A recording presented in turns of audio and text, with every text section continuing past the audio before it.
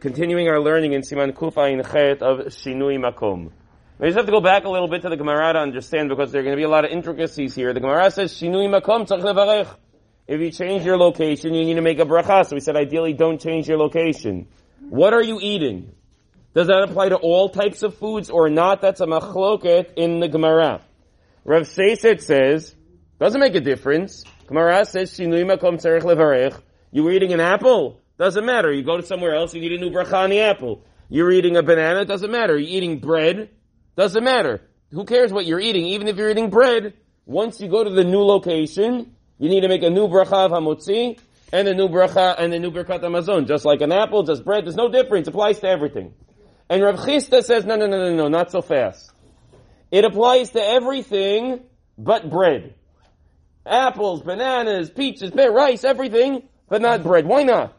Why not bread? It's important to understand why. He says, because what would happen if you left? Ask Rav Sheshet. Rav Sheshet, what would you say? The guy left, and he doesn't eat anything else. So he needs to make Birkat HaMazon, right?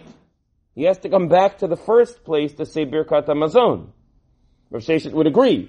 He says, well, if he has to come back to the first place to say Birkat HaMazon, that means that his first meal is not yet finished. If he still has to say Birkat HaMazon in the first place, where he has to come back for it, that means he's still connected to the first meal. If he's still connected to the first meal, so then he doesn't have to say a Nu HaMotzi either in the second place, and he doesn't have to say Birkat HaMazon after the first one, only one at the end. So what's the halacha? Fascinating. Shulchan Aruch writes like Rav Sheshet. Shulchan Aruch writes, no matter what, you leave new bracha, apples, pears, bread, doesn't matter what it is. The Rama, writing for the Ashkenazim, writes, no. He holds like Rav Chisda. That's true of fruits and vegetables, but not of bread.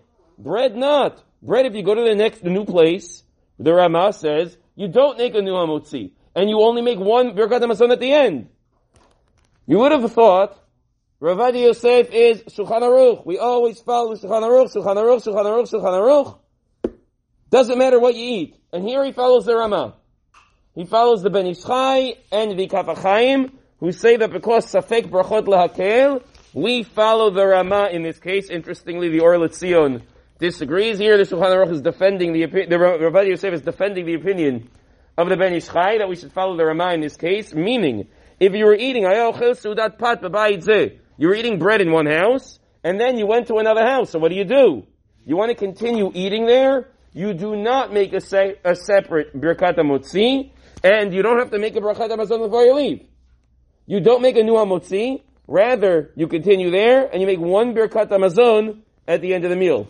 Interestingly, that would apply both for Ashkenazim, we're following the Rama, and certainly for Sfaradim, according to Rav Ovadia Yosef, because of Safek Brachot Lahakel, we will not add another bracha, and that's the opinion we should follow.